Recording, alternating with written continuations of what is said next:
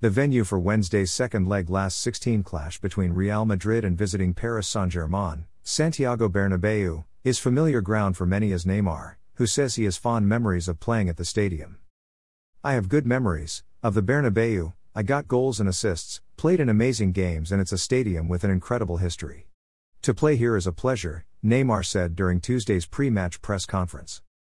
"A game between PSG and Real Madrid is always going to be 50-50, there's never a favorite. We have the advantage, but the advantage we have we can keep in our heads, and we have to play better than in Paris.